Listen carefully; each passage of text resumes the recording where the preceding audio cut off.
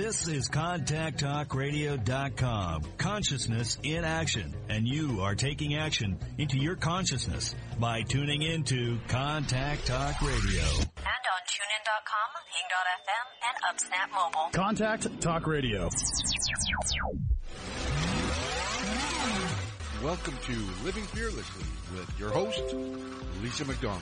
My mama told me when I was young, we're all superstars.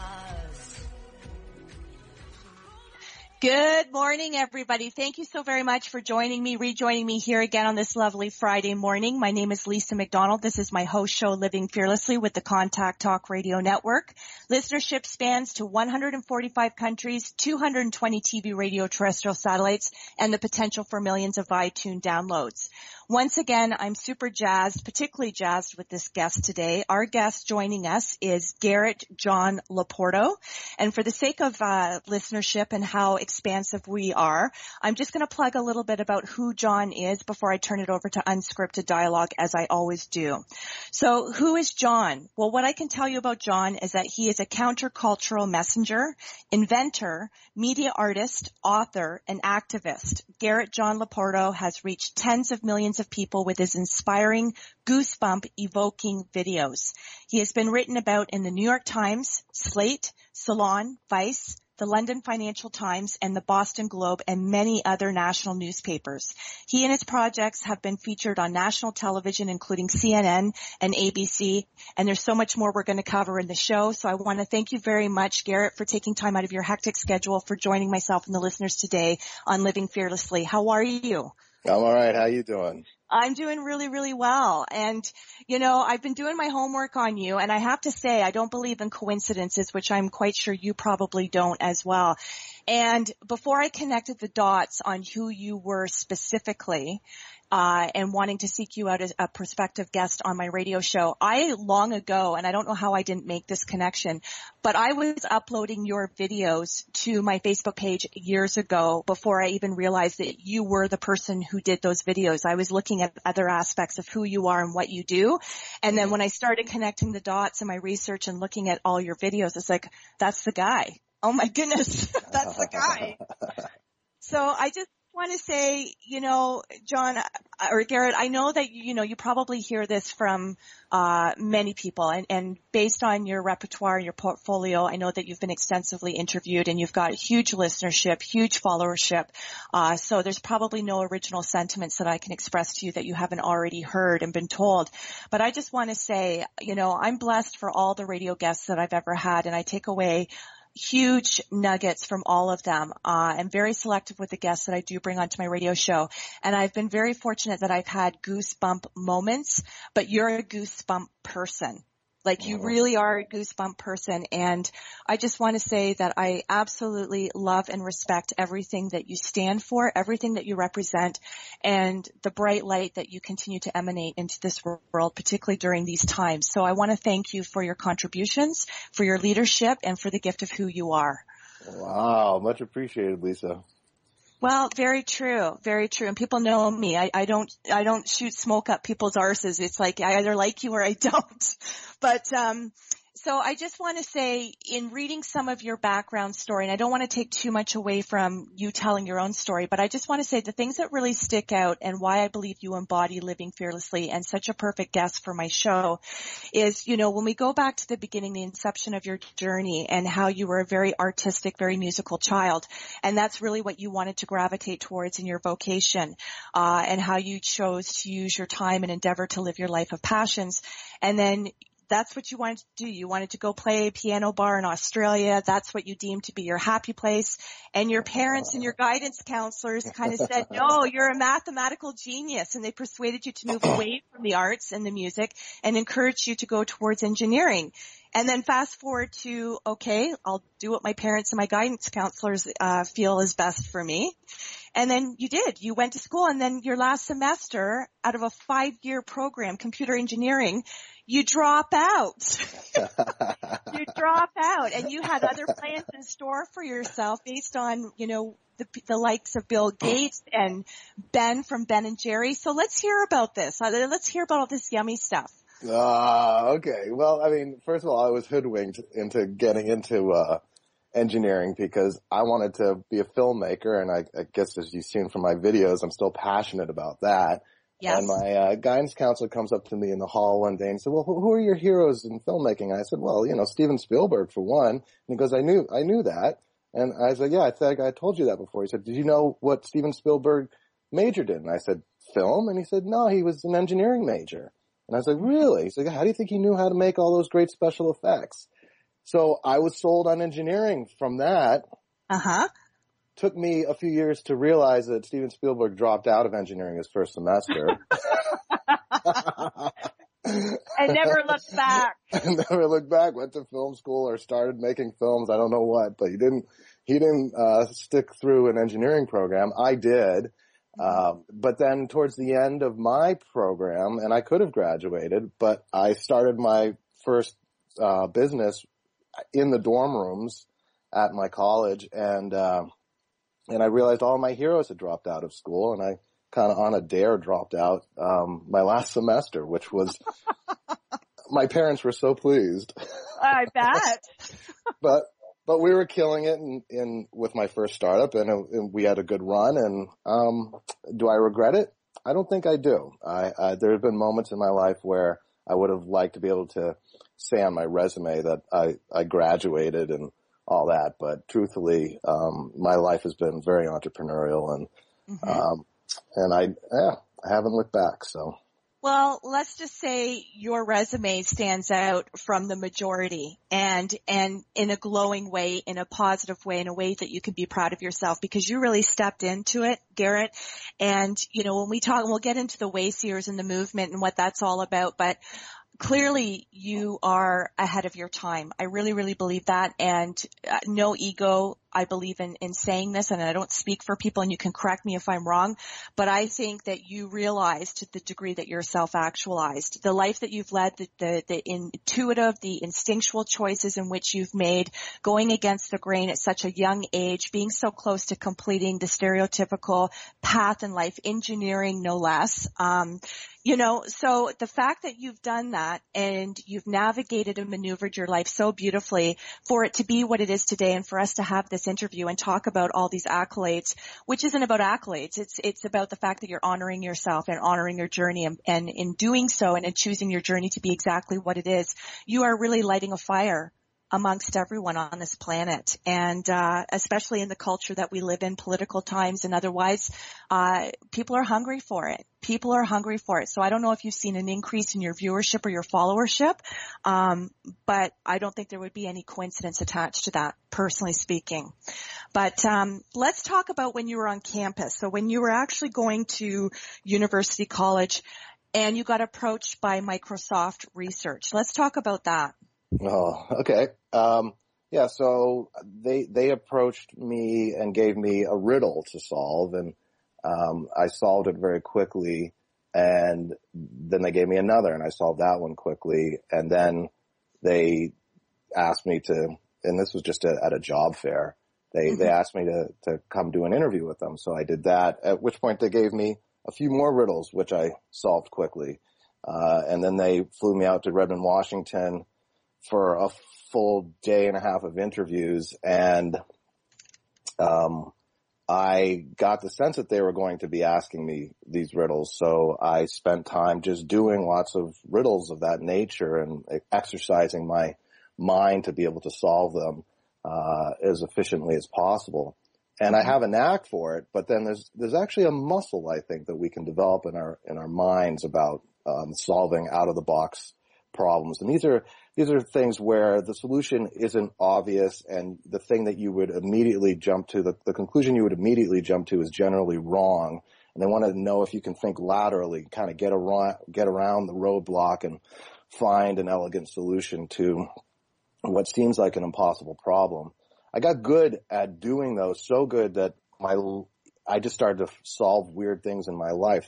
Issues with my car that I had always bugged me. I was like, oh, wait a second, I can just do it this way. And things started to get really, easier, as I was doing this kind of exercise. So I go out to Washington and, And I spent this day interviewing with them, and they kept throwing these harder and harder challenges at me, and I was able to solve all of them.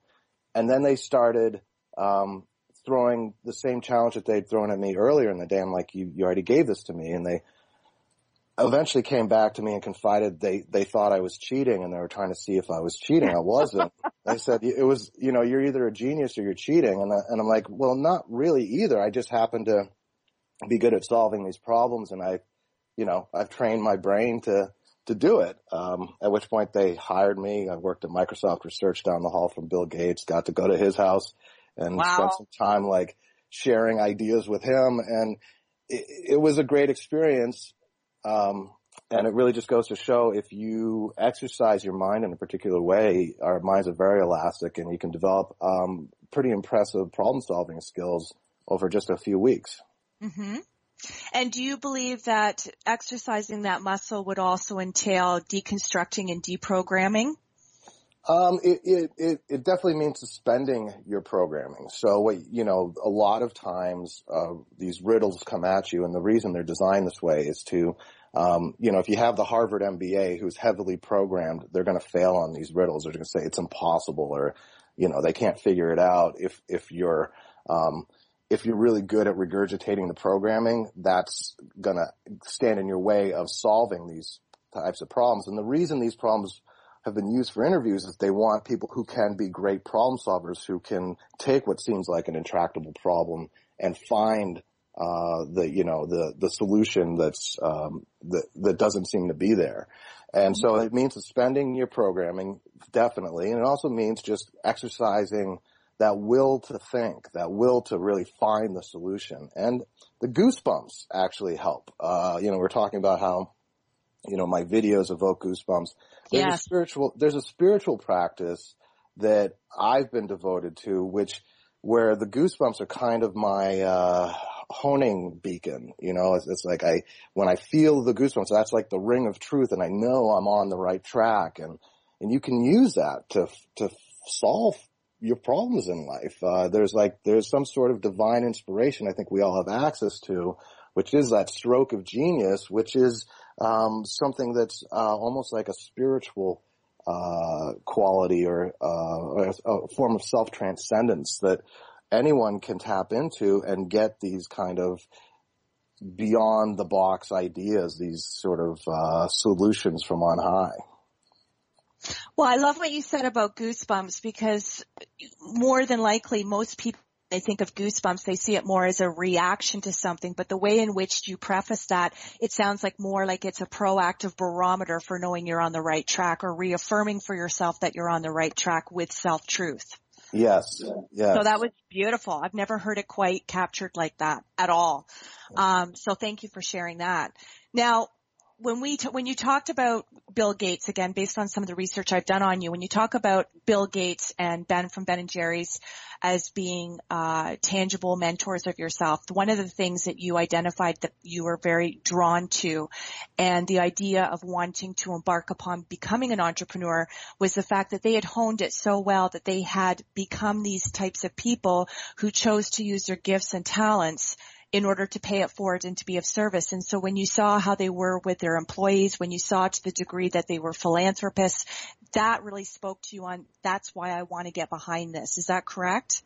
Well, definitely Ben from Ben & Jerry's for sure. And at the time that I got to meet Bill Gates, he was still running Microsoft. He hadn't really fully stepped in. Although he was actively engaged in philanthropy, he hadn't made it his full-time devotion yet. But Ben from Ben & Jerry's was actually a great mentor of mine. I tried to start a socially responsible business right out of college, and he was there to help me get past the social programming that makes you just want to do things because it can make the most money. So often I'd come to him with these harebrained ideas about ways we could make a killing in the .com boom and things like that, and he'd go, well, what for? And I go, because it's going to be amazingly successful. And yeah, but why? What for? And I keep answering that question because, like, we could do it and we've got all the resources and this is teed up for us. He said, yeah, but what for? And eventually get to, there's no social value to doing this and there's no spiritual value to doing this. So what for? And that saves you a lot of time, you know? Beautiful. And so let's talk about the company that you spearheaded. You founded, and it was your first startup, and it became immensely successful, but it kind of overlapped with the timing of you having then a 9-month-old child. And people that you worked with, your employees, they were quite burnt out, and it was just, the results were there. Everything was working in your favor. For somebody who endeavors to start up a business, a successful company, it was truly right on the right track. And yet you started to feel conflicted by the fact that it was either I continue to grow the business or this is perhaps going to cost me my family. And if I remember correctly, you had cited that you were working well over 80 hours per week, and you weren't seeing your child.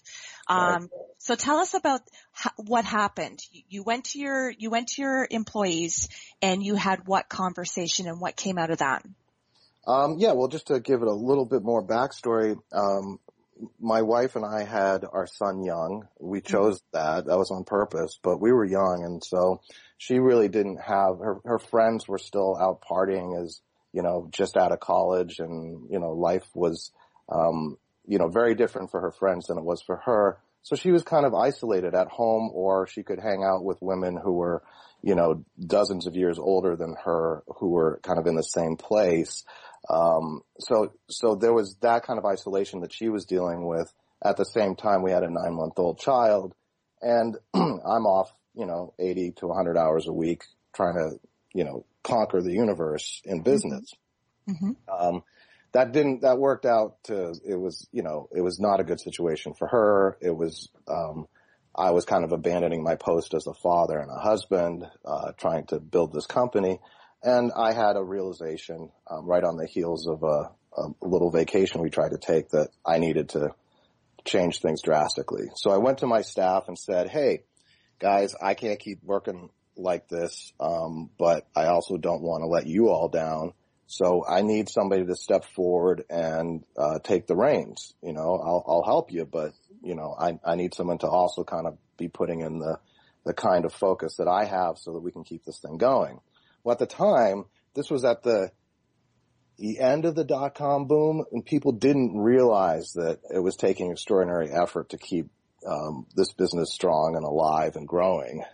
They didn't realize that was necessary for them to keep getting their salaries. They thought they could just take a job with another company and get a raise. That's kind of the atmosphere of the time that was collapsing. And I knew it was collapsing, but my staff just seemed to be unwilling to see that. And so when I asked for someone to step forward, they all stepped backwards. And I said, well, you know what this means? Like, we're probably going to have to start laying people off.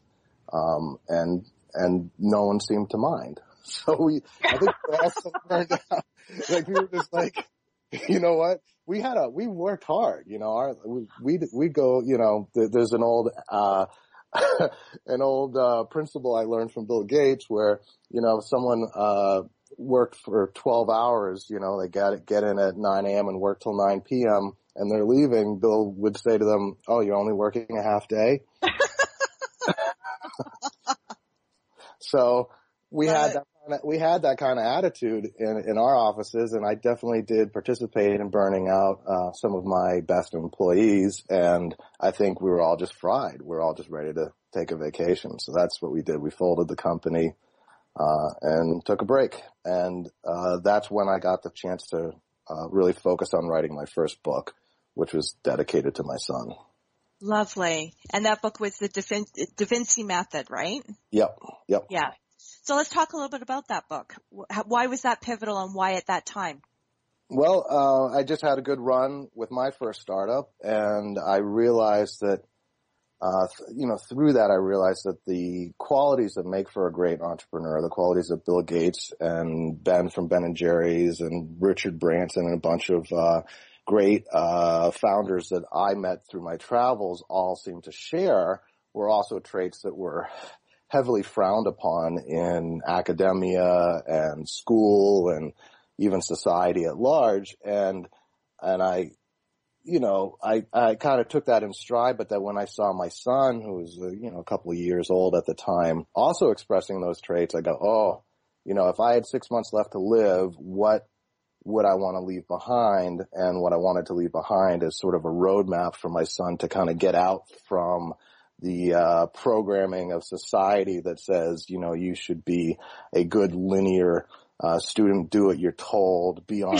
time, all that stuff, and say, no, you weren't made for that. You were made to be impetuous and risk-taking and brave and, march to the beat of your own drummer and trust your own instincts, and, you don't have to show your work, and all of those things. And that was sort of the beginning of me, just in case anything ever happened to me, I wanted to leave something behind that my son could find someday and, get him out from under the veil of society's, insistence on everyone conforming.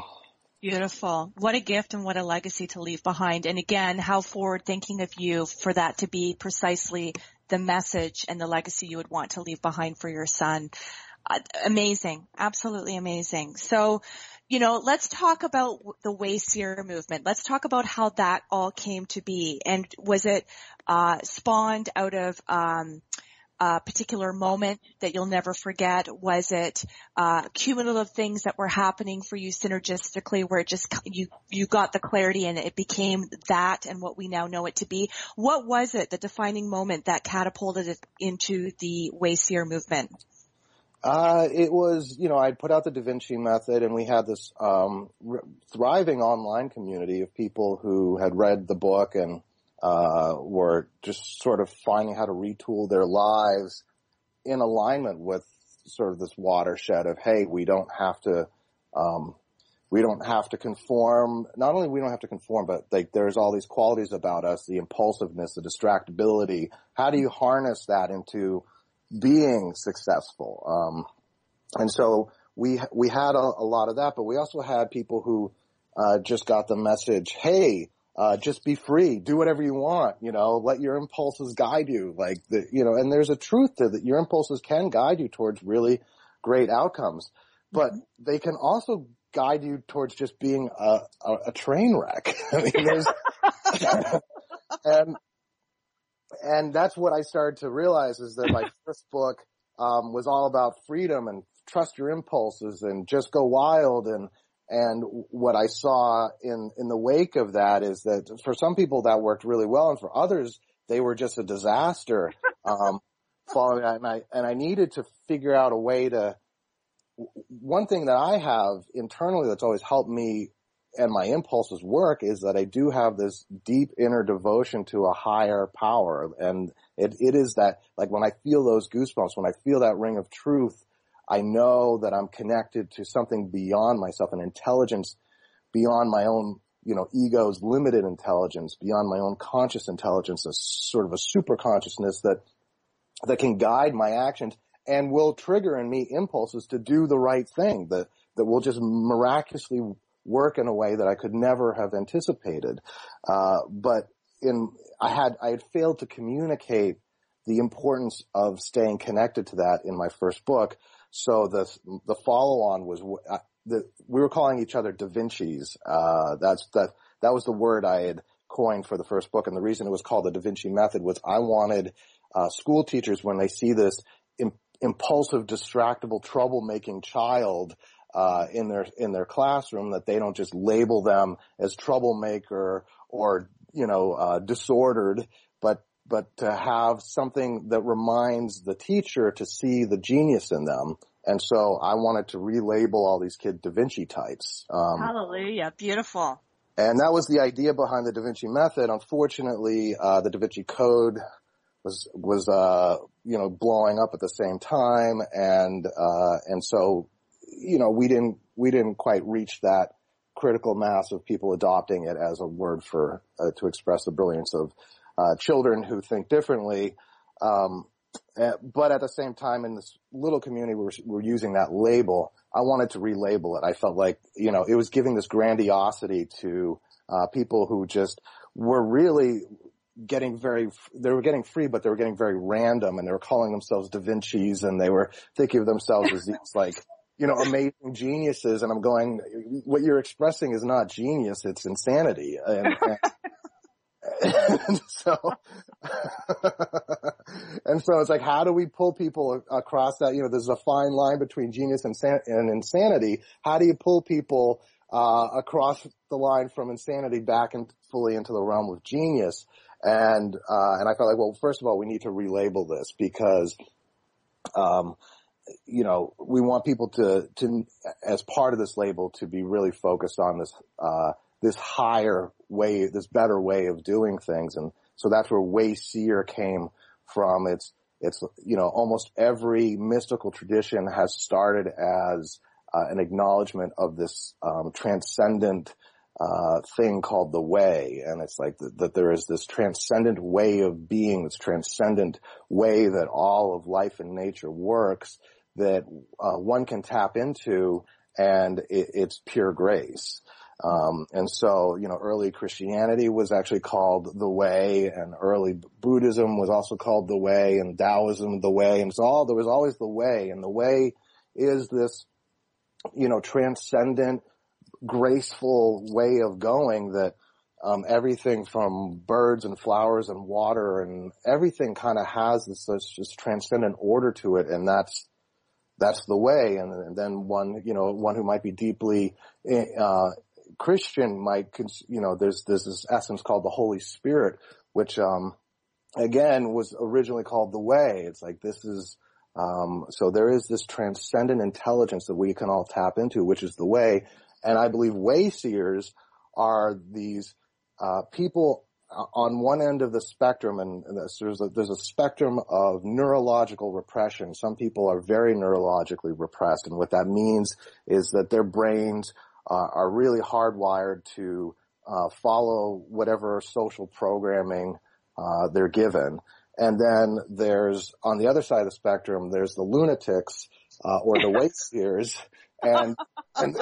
and these people, the programming just doesn't stick because their brains are not neurologically repressed, meaning all of your unconscious impulses and much of the unconscious material that is censored in a very stabilized or neurologically repressed brain, a very normal, buttoned up kind of person, they're never going to experience these impulses and this unconscious material because their brains literally censor it before it ever reaches their consciousness. Mm-hmm. Whereas on our side of the spectrum, the lunatics or the Wayseers, or uprisers or whatever you want to call it yourself, this side of the spectrum is people who are just bombarded with all of this unconscious material, all of these crazy impulses. You're very aware of them, and you have to learn to consciously repress those things, and it can drive you crazy. Yes.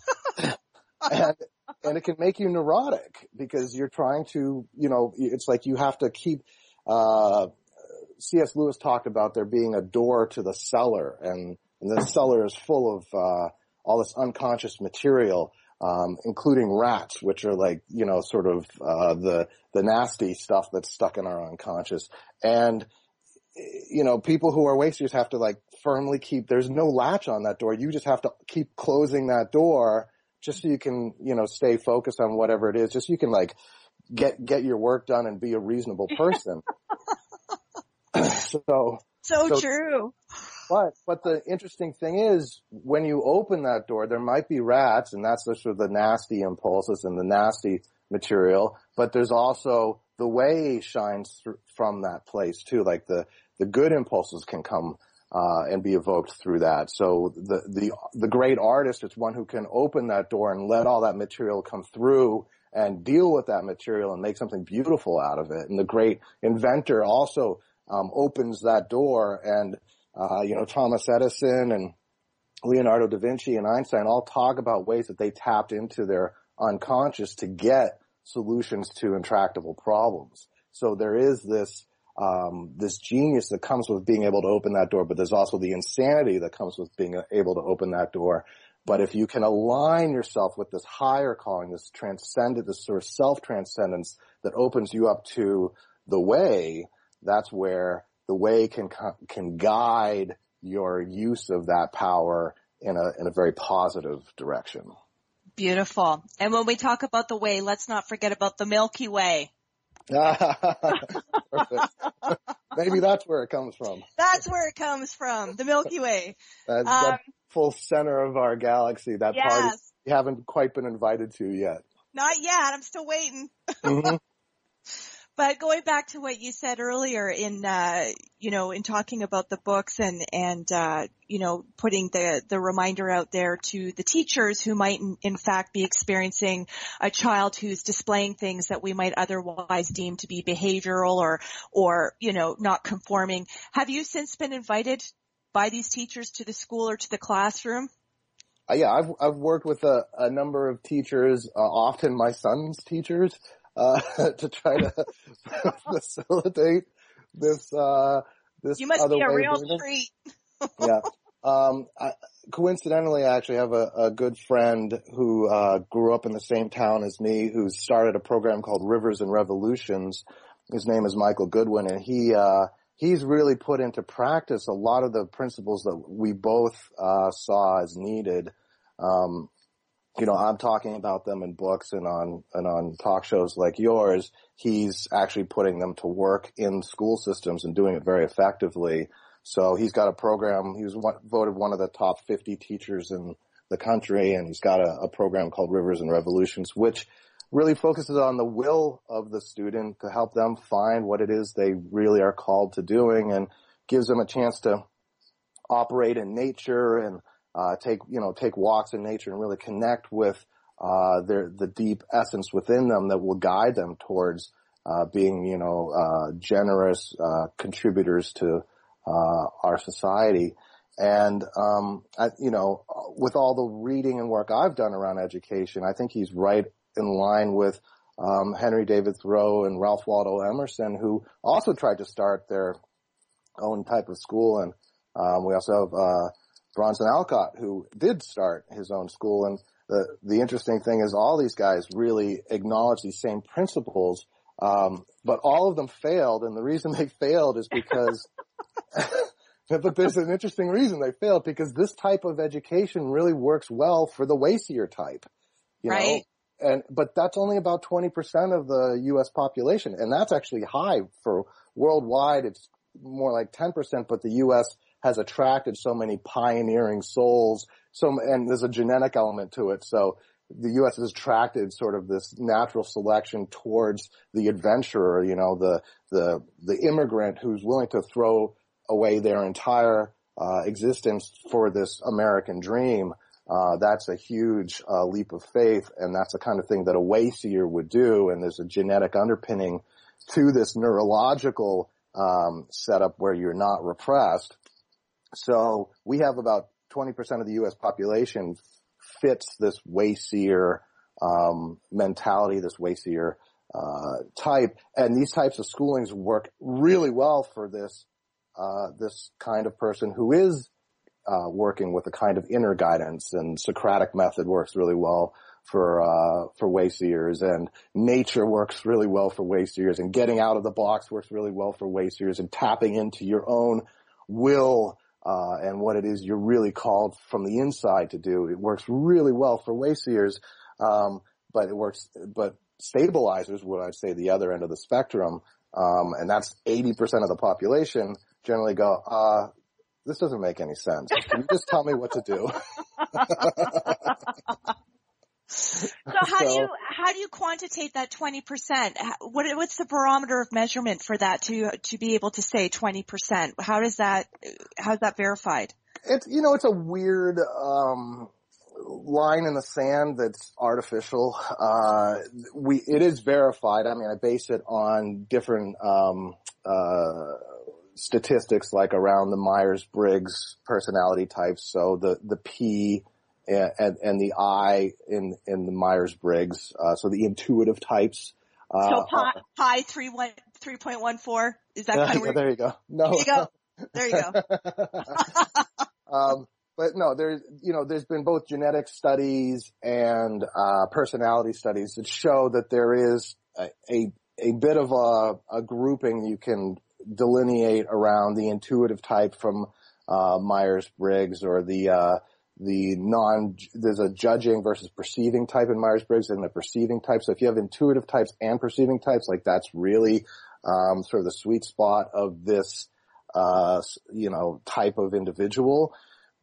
And you could see that there is a number that's somewhere between 20 and 25% of the U.S. population that fits into that grouping. But at the same time, it's a spectrum. So, there could be somebody a little bit further along that spectrum that, if you had to draw a line in the sand, it would be, 26% of the population. And there could be someone who's really deep as a waster, like the really, truly great artists and mystics and revolutionaries who they might be really far. And you might be able to say, I have a business partner who said, you say it's 10 or 20%, but really the ones who are going to be amazingly successful, I think that's only like, 1/10 of 1%. It's 1 in 1,000. And he had a point. So there's varying degrees of this type of, you'd say like, how repressed are you mentally? I mean, that's really what it is. How open are you mentally? The more open you are, that's another way of drawing a line in the sand. There's a psychological component called, openness, that has also been studied. And the more open you are, you're open to everything, but that's what makes you wild and crazy and brilliant and intuitive. And so if you're on that side of the spectrum, that's what I like to deal with. But it is a spectrum. So. And so when you say open, do you equate openness with receptivity specifically, or taking that a step further in terms of vulnerability, openness, or a combination of the two? It's willingness to be vulnerable. It's receptivity, but it's also willingness to, like, someone who's open is, you're open to new experiences. You're open to, I'll try being vulnerable. I'll take that leap of faith. I'll do that, thing that's going to rattle my world. And so, and even within groups of what we would call wayseers, you'll find like, a rock band is generally going to be a group of all wild, crazy wayseers. But then even within that band, you're going to have the people who are more stabilizers of the band and the ones who are more lunatic fringe of the band. So, generally you'll have like an Aerosmith, Steven Tyler is an absolute freaking lunatic, and like, they had trouble reining him in all the time, but but they're all wayseers, they're all adventurers, they're all guys who would like join a rock band and like go for it that way. But again, you've got a spectrum within the spectrum, and it's funny how when in group formation, the people who are more stable, are more stable in the group, that tends to polarize them to becoming even more stabilizers. And the ones who are more wild in a group, it tends to polarize them to be even more wild. And then that dynamic forms where, and the beauty of evolution is, if DNA was just all mutations, it would just crumble. Nothing good would have come of, evolution and life with DNA. But if you have just the right amount of mutations, if you have just the right mutation rate, you have this amazing creative force that comes through natural selection and DNA and evolution. And that's kind of what you want in any societies. You want enough stabilizers to keep society running and working, and enough wild wayseer types to bring in new ideas and usher in change. And if the balance is off, then you either get a totally insane society where nothing is held together, or you get a society that's far too stable where things that really should change aren't changing. Okay, well, I have two simultaneous thoughts that came to mind, and I really don't want to lose either one of them, but I'll start with so rather than looking at the wayseers versus the people who are non-wayseers, do you not think those dualities can simultaneously exist within each of us? Oh yeah, they can. Where it doesn't have to be two pods of distinct categories of people, but maybe just honing it more so that you have that, if you want to use the word balance, I struggle with the word balance, but the combination, what would be complementary from either section, and merging it or pulling it out of yourself and knowing that you, In fact, if you wake up in the morning and you have a strong cup of coffee, or three, you're pushing yourself into the stabilizer, realm. If you got to get your paperwork done, or some project that you've been procrastinating on, and you get all caffeinated, or you use Adderall or Ritalin to, get yourself to do the work. That's a chemical way of pushing your brain into the sort of stabilizer, repressive, regime of getting stuff done in a linear way. And then if you're, an artist who is, wrestling with your creativity, you're just not feeling creative or inspired or whatever, there's a lot of artists who've turned to drugs, LSD, ayahuasca, even just smoking dope, like all that pushes your brain into the more open, receptive, wonderland of wasteerness. And, okay, we won't go down the path of LSD stories on this show. But Timothy Leary, yes, I think was a straight-laced dude who, discovered LSD, and it turned him into a wayseer, and he thought, everyone should be just dropping acid. Turn on, tune in, drop out. Yes. Everyone should do this. And he was considered, the most dangerous man in America because of his, conviction that everyone should be, dropping acid. And, I think he was both onto something, and they were right. Like, if everybody became a wayseer in a society, the society would just come apart at the hinges. So he probably was the most dangerous man in America to be suggesting that everyone drop acid. It's best to have a handful of artists right. and lunatics amongst a stable group. Oh, why am I laughing? Okay, so anyway, the other thing, and I think I want to try and recapture the second thing that I wanted to say, and I'll try to make this as succinct and as cohesive a thought as possible in asking you. So when we go back to the 20-25% of the wayseers, now, if we're qualifying it, if we take the 20-25%, and where the majority of them, or what would even be considered average in terms of their outcomes, the type of life they lead, what would be perceivably successful, but more importantly, success being defined of, they found their happy spot in life. These people just emanate all kinds of positive energy as compared to the remainder of the population who don't fall within the wayseer category of 20-25%, who on the other hand, optics-wise may still look as though they're very successful, highly elevated people, but aren't necessarily have that enlightenment or that energy or the extra, what would define a wayseer. So if you're looking at the 20-25%, is it safe to say that majority, like 100% or 80% of the wayseers are thriving versus the 80% who are non-wayseers? What would the percentage be of how they're actually truly doing in life? That's difficult. I'm going to just speculate here because I haven't actually done a longitudinal study on how you doing with your life. We should. I can tell you anecdotally because I have a large following, and I'm always receiving emails and correspondence, and I do my best if someone emails me or asks me a question. I do my best to try to give them some sort of enlightened response. And what I do hear a lot is that if you're in this wayseer group, generally there's probably an 80% chance you're a frustrated artist. L'artiste manque, it was called in France, and that literally translates to frustrated artist. And what that means is that you have this passion and this calling to create, but your abilities, the development of your craft, the development of your ability to communicate that inspiration into the world is stunted, and you're frustrated. And that stunting can come from lack of training, lack of practice. It can also come from just life situations where lack of support. You don't have the time and energy to actually pursue your creativity, and so you're constantly, yearning to break free and communicate that inspiration that you have in your soul, in your heart and your soul, that you so desperately, you feel like it's your calling to communicate that. And then at the same time, you're stuck in a cubicle somewhere with a mortgage to pay and kids and life and whatever. And there is that element, and you're causing trouble at work because you're bored or you're frustrated. It's like, there's a lot of that.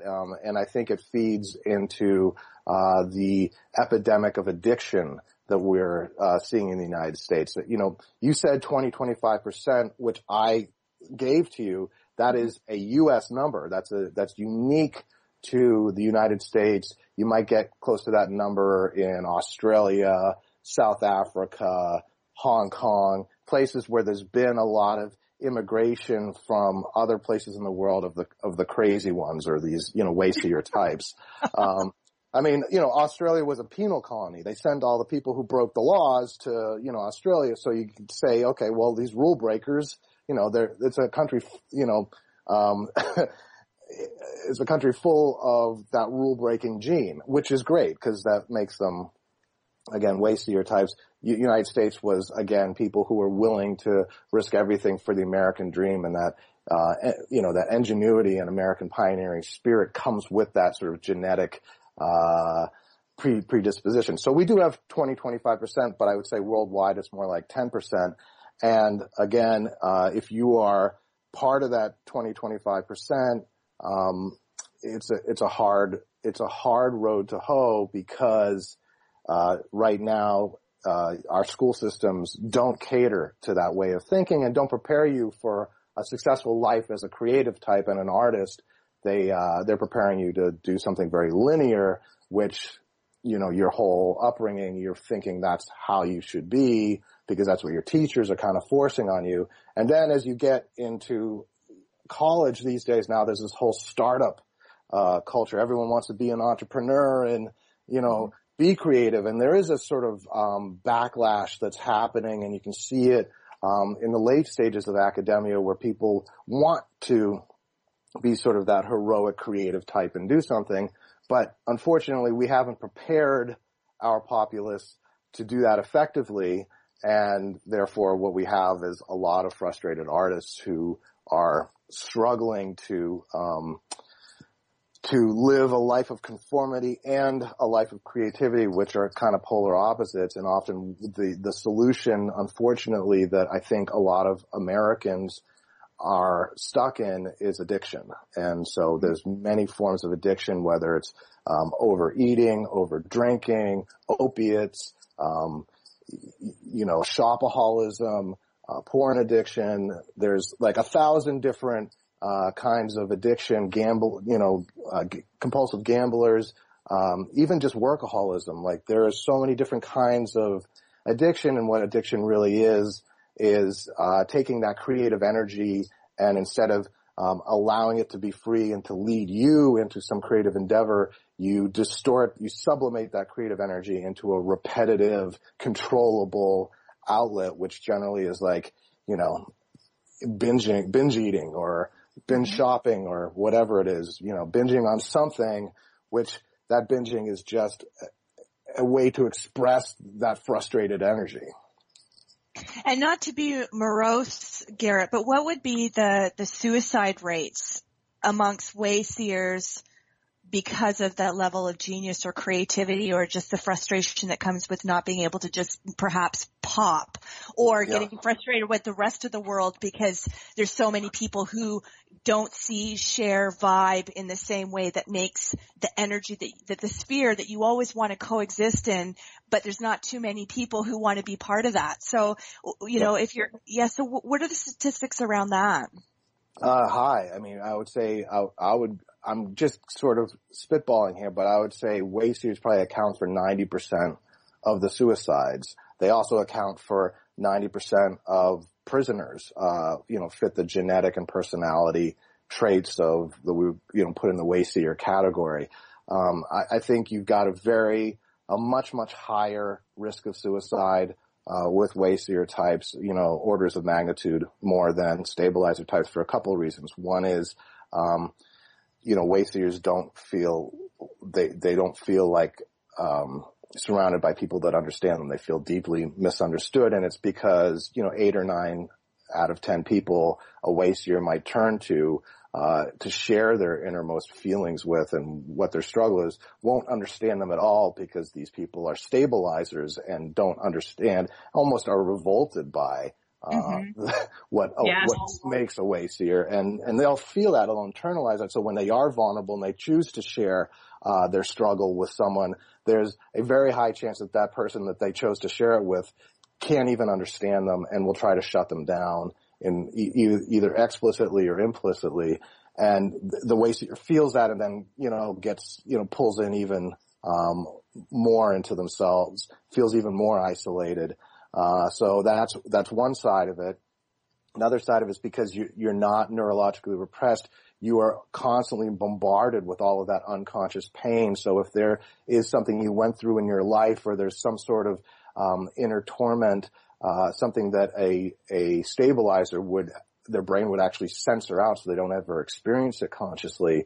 The Wayseer is experiencing that inner torment consciously day in and day out. Every slight, every disconnect with the people in their community, every embarrassment, every piece of shame, every piece of anger that, like, when someone expresses anger towards them, they internalize that, they feel it, they're exposed to that incessantly. So there is a great deal of inner healing that has to happen to keep a Wayseer healthy, and if they haven't learned to exercise those demons or do that healing, they're going to be constantly bombarded with all of this negative psychic material that they can't censor out of their consciousness because they're not their brains aren't hardwired to do it. So they're exposed to what is like this inner nightmare. So that's the second reason that they're very vulnerable to suicide. But then the third reason is Wayseers are impulsive. Like, this is somebody who, might just pick up a gun and shoot themselves. Like, this is someone who could, like, in a moment of deep desperation, like Robin Williams did, hang himself. He might, 99% of the time, he might have been fine, but that one moment he wasn't fine. He had the impulsiveness and the risk-takingness and the, ability to shed all of the rules, and the limitations to commit such a horrible act. So it's like, that's the other thing, is that, and generally Wayseers are very gentle souls. We don't want to paint them as like dangerous lunatics. I would say, 999 out of 1,000 of them are, or at least 99 out of 100 are actually really deeply gentle people who would never hurt another person, like Robin Williams, but are willing to hurt themselves because they feel so deeply disconnected, and they feel there's something so deeply wrong with themselves because of all of that, these inner demons that we're aware of. Like, we see the stuff that is going on in the deep unconscious of ourselves and those around us that others don't see, and by being exposed to that, sometimes, just shutting off the light seems like the easiest way out. Unfortunately, it's not. Anyone who's listening to this, it's not. That's not the way to go. Like, find Absolutely. help. Find a Wayseer to talk to. Find someone who's got that same temperament as yourself, an artist, a creative type, a sensitive type, a mystic, someone who is on that spectrum, and find someone to talk to, and don't stay stuck alone and isolated. Well, Garrett, I want to thank you very much for your time, everything that you've imparted here to myself and the listeners. It's been an absolute treat listening to you, dialoguing with you. Would love to have you back at some point. We've got literally probably a minute and a half. So what I'd like to do before I say goodbye to the listeners is if you could just very quickly sum up what living fearlessly means for you. Living fearlessly is aligning with that higher power in yourself and following it. And it'll take you on an adventure, and that higher, self-transcendence will take you on an amazing adventure of healing and grace and beauty. There will be struggle, but it'll be good struggle. It'll be the kind of struggle that transforms your heart and mind and makes you stronger for that next level of adventure. So I would say, do that. And we have a community at wayseers.org, where if you want to come in, we have a bunch of tools to help you with that kind of adventure, that kind of struggle. Everything from the brain teasers I talked about at the beginning of the show, the riddles that help me get smarter, in the beginning of my career, to a bunch of workshops and talks that sort of talk about your unique, temperament and how to work with that to have a fuller, more beautiful life. Amazing. Well, I can't thank you enough, Garrett, and would love to have you come back at a later date if you're welcome to do so, if you want to do so. Sure. To the listening audience, I want to say thank you very much for taking time out of your schedule once again, for your loyal listenership, joining myself here and Garrett John Laporto here on this lovely Friday. I look forward to touching base again with you next week. My name is Lisa McDonald. This is my show, Living Fearlessly, with the Contact Talk Radio Network. Go live every Friday, 8 a.m. Pacific, 11 o'clock Eastern. And thank you once again for being one of over 142,000 podcast subscribers over on iTunes and various places. Can't thank you enough. Love and gratitude to all. Continue to live fearlessly. And thank you very much, Garrett. Take care. All my best. Bye.